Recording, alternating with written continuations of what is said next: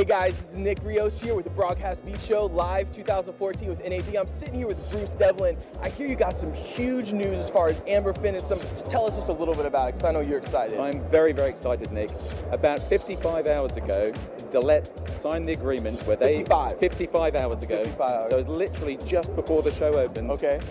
Gillette acquired Amberfin, so we're now part of this really big super MAM organization who needed some specialist video stuff, and that's us.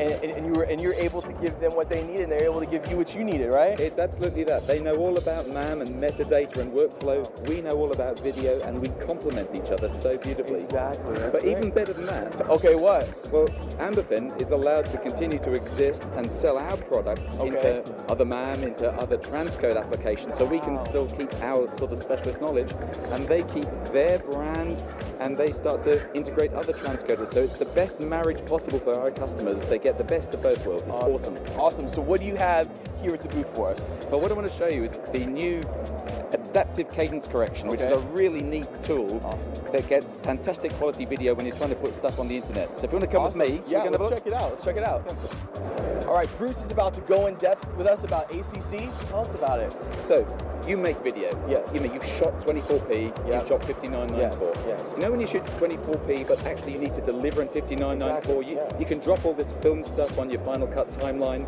but actually you're editing in 5994, you're putting graphics on, you're doing whites. Yeah, it just doesn't look, It's fine as long as you broadcast it, but when you want to try and get back to iTunes or Netflix or Hulu, they say, what's with the blended frames, man? You've got to get rid of those blended frames. Haven't you got a magic wand that can undo everything you did in the editor? I wish, yeah. Magic wand, Nick.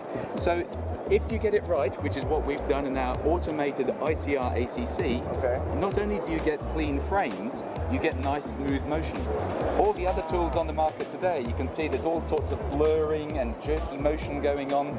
So what we've made is a tool that goes into our transcoder where you can drop your content and say, make me 24. It doesn't matter whether you shot film or video, it comes out just right. It's magic.